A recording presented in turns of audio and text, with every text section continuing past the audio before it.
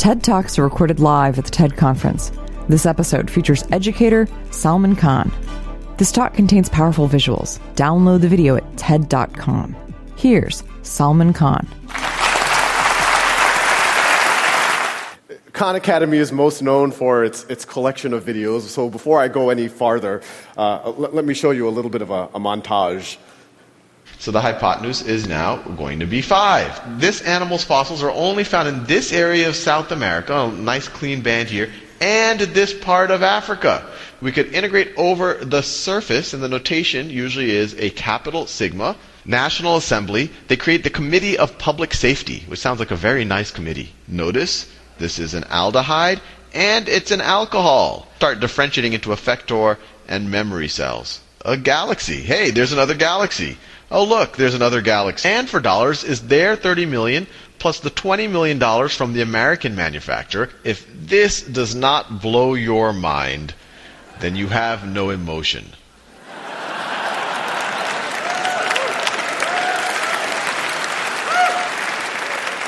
We now have on the order of 2,200 videos covering everything from basic arithmetic all the way to vector calculus and some of the stuff that you saw up there. We have a million students a month using the site, watching on the order of 100 to 200,000 videos a day. But what we're going to talk about in this is how we're going to the next level. But before I do that, I want to talk a little bit about really just how I got started. And some of y'all might know, about 5 years ago, I was an analyst at a hedge fund, and I was in Boston, and I was tutoring my cousins in New Orleans remotely. And I started putting the first YouTube videos up really just as kind of a nice-to-have, just kind of a supplement for my cousins, something that might, give them a refresher or something. And as soon as I put those first YouTube videos up, something interesting happened. Actually, a bunch of interesting things happened. The first was the feedback from my cousins. They told me that they preferred me on YouTube than in person.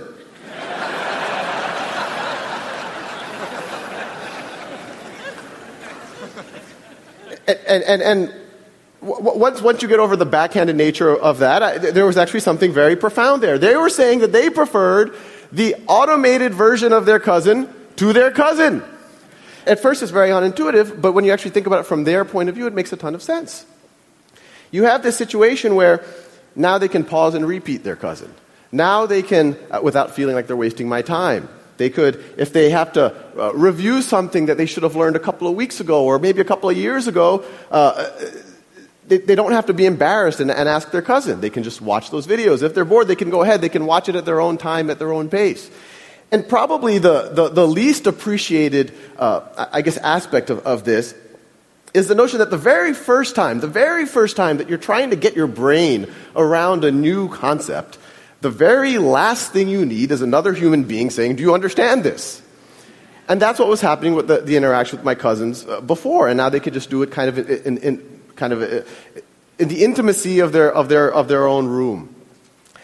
The other thing that happened is, I put them on YouTube just for the, I saw no reason to make it private, so I let other people watch it, and then people started stumbling on it, and I started getting some comments and some letters and all sorts of kind of feedback from random people around the world, and these are just a few.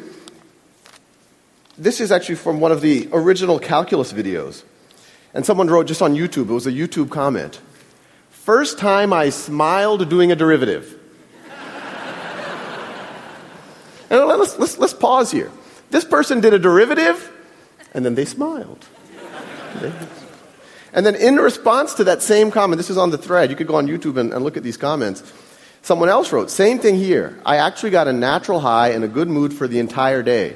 Since I remember seeing all of this matrix text in class, and here I'm all like, I know Kung Fu."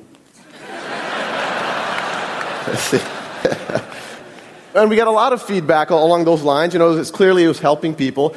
But then as the viewership kept growing, I started getting letters from people, and it was starting to become clear that it was actually more than just a nice to have.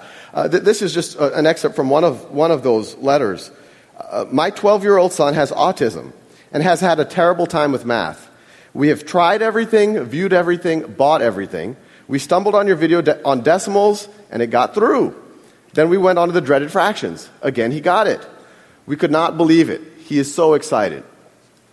And so you can imagine, here I was, an analyst at a hedge fund. It was very strange for me to do something of social value.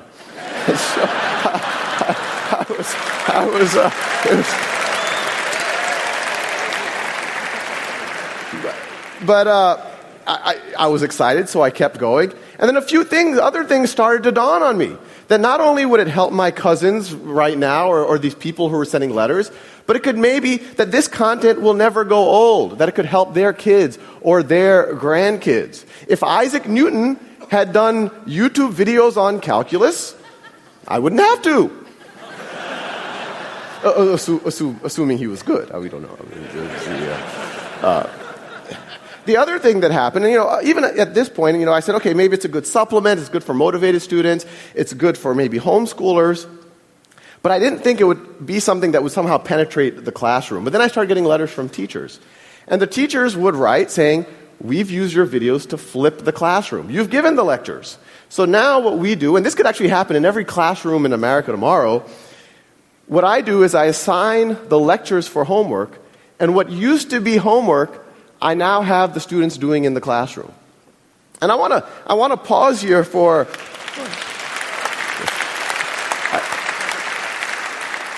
I want to pause here for a second because there's a couple of interesting things. One, when those teachers are doing that, there's the obvious benefit. There's the benefit that now their students can enjoy the videos in the way that my cousins did. They can pause, repeat at their own pace, at their own time. But the more interesting thing, and this is the unintuitive thing when you talk about technology in the classroom, by removing the one-size-fits-all lecture from the classroom and letting students have a self-paced lecture at home, and then when you go to the classroom, letting them do work, having the teacher walk around, having the peers actually be able to interact with each other, these teachers have used technology to humanize the classroom. They took a fundamentally dehumanizing experience, a bunch of 30 kids with their fingers on their lips, not allowed to interact with each other. A teacher, no matter how good, has to give this kind of one-size-fits-all lecture to 30 students, blank faces, slightly antagonistic, and now it's a human experience. Now they're actually interacting with each other. So once the Khan Academy kind of, I quit my job and we turned into a real organization, we're a not-for-profit, the question is, how do we take this to the next level? How do we take what those teachers were doing to their natural conclusion? And so what I'm showing over here, these are actual exercises that I started writing for my cousins. The ones I started were much more primitive. This is a kind of a more competent version of it. But the paradigm here is we'll generate as many questions as you need until you get that concept, until you get 10 in a row. And the Khan Academy videos are there. You get hints, the actual steps for that problem if you don't know how to do it. But the paradigm here, it seems like a very simple thing, 10 in a row, you move on. But it's fundamentally different than what's happening in classrooms right now. In a traditional classroom, you have a couple of homework lecture, and then you have a snapshot exam. And that exam, whether you get a 70%, an 80%, a 90%, or a 95%, the class moves on to the next topic. And even that 95% student, what was the 5% they didn't know? Maybe they didn't know what happens when you raise something to the 0th power. And then you go build on that in the next concept. That's analogous to, imagine learning to ride a bicycle. And I give you a bicycle, maybe I give you a lecture ahead of time, and I give you that bicycle for 2 weeks, and then I come back after 2 weeks, and I say, well, let's see, you're having trouble taking left turns, you can't quite stop. You're an 80% bicyclist. So I put a big C stamp on your forehead, and then I say, here's a unicycle. But as ridiculous as that sounds, that's exactly what's happening in our classrooms right now. And the idea is, you fast forward and good students start failing algebra all of a sudden and start failing calculus all of a sudden, despite being smart, despite having good teachers, and it's usually because they had these Swiss cheese gaps that kept building throughout their foundation. So our model is learn math the way you would learn anything, like the way you would learn a bicycle. Stay on that bicycle. Fall off that bicycle. Do it as long as necessary until you have mastery. The traditional model, it penalizes you for experimentation and failure, but it does not expect mastery. We encourage you to experiment. We encourage you to failure, but we do expect mastery. This is just another one of the modules. This is trigonometry. This is shifting and reflecting functions. And they all fit together. We have about 90 of these right now. And you could go to the site right now. It's all free, not trying to sell anything. But the general idea is that they all fit into this knowledge map. That top node right there, that's literally single-digit addition. It's like 1 plus 1 is equal to 2. And the paradigm is, once you get 10 in a row on that, then it keeps forwarding you to more and more advanced modules. So if you keep this is further down the knowledge map, we're getting into more advanced arithmetic. Further down, you start getting into pre-algebra and early algebra. Further down, you start getting into algebra 1, algebra 2, a little bit of pre-calculus. And the idea is from this, we can actually teach everything. Well, everything that can be taught in this type of a framework. So you can imagine, and this is what we are working on, is from this knowledge map, you have logic, you have computer programming, you have grammar, you have genetics, all based off of that core of, okay, if you know this and that, now you're ready for this next concept. Now, that can work well for an individual learner, and I encourage one for you to do it with your kids, but I also encourage everyone in the audience to do it yourself. It'll change what happens at the dinner table. But what we want to do is use the natural conclusion of the flipping of the classroom that those early teachers had emailed me about. And so what I'm showing you here, this is actually data from a pilot in the Los Altos School District where they took 2 5th grade classes and 2 7th grade classes and completely gutted their old math curriculum. These kids aren't using textbooks. They're not getting one-size-fits-all lectures. They're doing Khan Academy. They're doing that software for roughly half of their math class.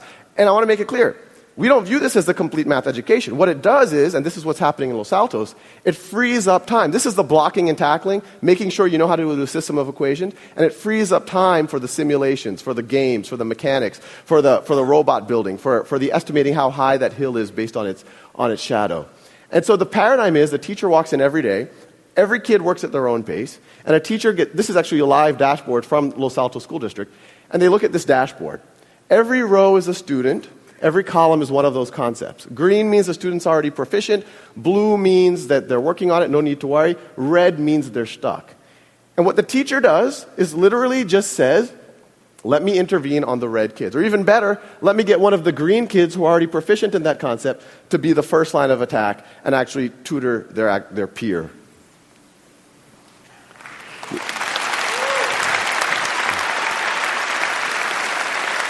Now, I kind of come from a very data-centric reality, so we don't want that teacher to even go and intervene and have to ask the kid awkward questions. Oh, what do you not understand, or what do you do understand, and all of the rest. So our paradigm is to really arm the teachers with as much data as possible, really data that in almost any other field is expected if you're in finance or marketing or manufacturing. And so the teachers can actually diagnose what's wrong with the students so that they can make their interaction as productive as possible. So now the teachers know exactly what the students have been up to, how long they've been spending every day, what videos have they been watching, when did they pause the videos, what did they stop watching, what exercises are they using. What have they been focused on? The outer circle shows what the exercises they're focused on. The inner circle shows the videos they're focused on. And the data gets pretty granular, so you can actually see the exact problems that the student got right or wrong. Red is wrong, blue is right. The leftmost question is the first question that the student attempted. They watched the video right over there. And then you could see eventually they were able to get 10 in a row. It's almost like you can almost see them learning over those last 10 problems. They also got faster. The height is how long it took them. So, when you talk about self-paced learning, it makes sense for everyone. In education speak, differentiated learning. But it's kind of crazy what happens when you actually see it in a classroom. Because every time we've done this, in every classroom we've done, over and over again, if you go 5 days into it, there's a group of kids who've raced ahead, and there's a group of kids who are a little bit slower. And in a traditional model, if you did a snapshot assessment, you say, oh, these are the gifted kids, these are the slow kids. Maybe they should be tracked differently. Maybe we should put them in different classes. But when you let every student work at their own pace, and we see it over and over and over again, you see students who took a little bit extra time on one concept or the other, but once they get through that concept, they just race ahead. And so the same kids that you thought were slow 6 weeks ago, you now would think are gifted. And we're seeing it over and over and over again. And it makes you really wonder kind of how much all of the labels, maybe a lot of us have benefited from, were really just due to a coincidence of time. Now, as valuable as something like this is in a district like Los Altos, our goal is to use technology to humanize, not just in Los Altos, but kind of on a global scale, what's happening in education. And actually, that kind of brings an interesting point, is that, a lot of the effort in humanizing the classroom is focused on student-to-teacher ratios. In our mind, the relevant metric is student to valuable human time with the teacher ratio. So in a traditional model, most of the teacher's time is spent doing lectures and grading tests and whatnot. Maybe 5% of their time is actually sitting next to students and actually working with them. Now 100% of their time is. So once again, using technology, not just flipping the classroom, you're humanizing the classroom, I'd argue, by a factor of 5 or 10. And as valuable as it is in Los Altos, imagine what that does to the adult learner who's embarrassed to go back and learn stuff that they should have known before going back to college. Imagine what it does to a street kid in Calcutta who has to help his family during the day, and that's the reason why he or she can't go to school. Now they can spend 2 hours a day and remediate or get up to speed and not feel embarrassed about what they do or don't know. Now imagine what happens where, we talked about the peers teaching each other inside of a classroom, but this is all one system. There's no reason why you can't have that peer-to-peer tutoring beyond that one classroom. Imagine what happens if that student in Calcutta all of a sudden can tutor your son, or your son can tutor that kid in Calcutta. And I think what you'll see emerging is this notion of a global one-world classroom. And that's essentially what we're trying to build. Thank you.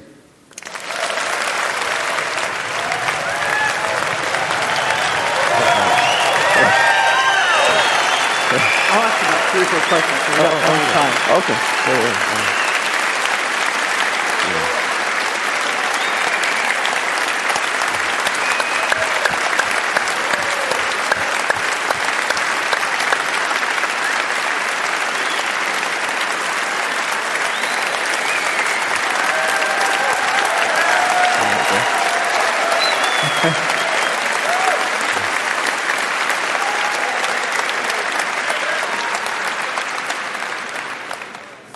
I've seen some things you're doing in the system that have to do with motivation and feedback, energy points, merit badges.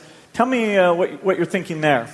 Oh, yeah, no, we have an awesome team working on it. It's not, and I have to make it clear, it's not just me anymore. I'm still doing all the videos, but we have a kind of a rock star team doing the software. We've put a bunch of game mechanics in there where you get these badges. We're going to start having leaderboards by areas, and you get points. And it's actually been pretty interesting. Just the wording of the badging or how many points you get for doing something, we see on a system-wide basis like tens of thousands of like 5th graders or 6th graders going one direction or another depending on what badge you give them. And the collaboration you're doing with Los Altos, how did that come about? Yeah, no, Los Altos has been it was kind of crazy. They once again, I didn't expect it to be used in classrooms. Someone from their board came and said, oh, what would you do if you had carte blanche in a classroom?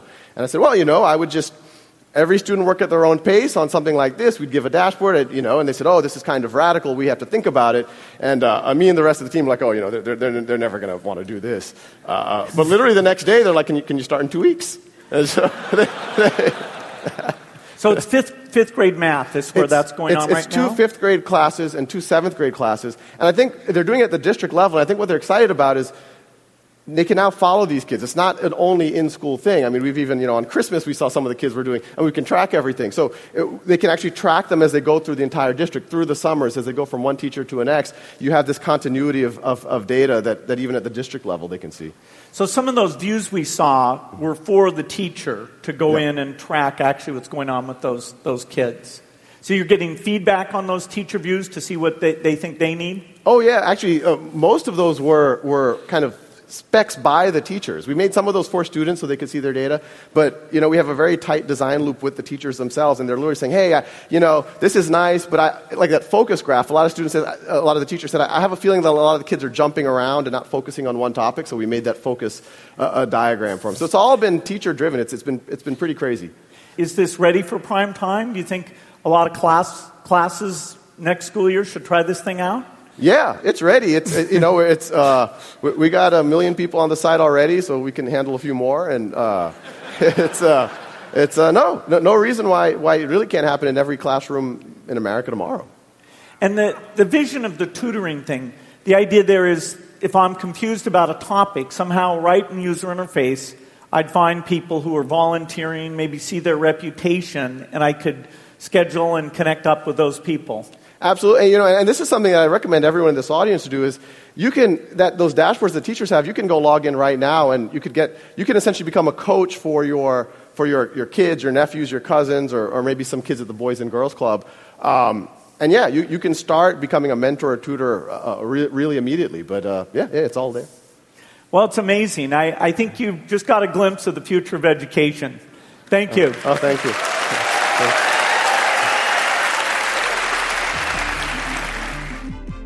That was Salman Khan, recorded at TED 2011 in Long Beach, California, March 2011. For more information on TED, visit TED.com.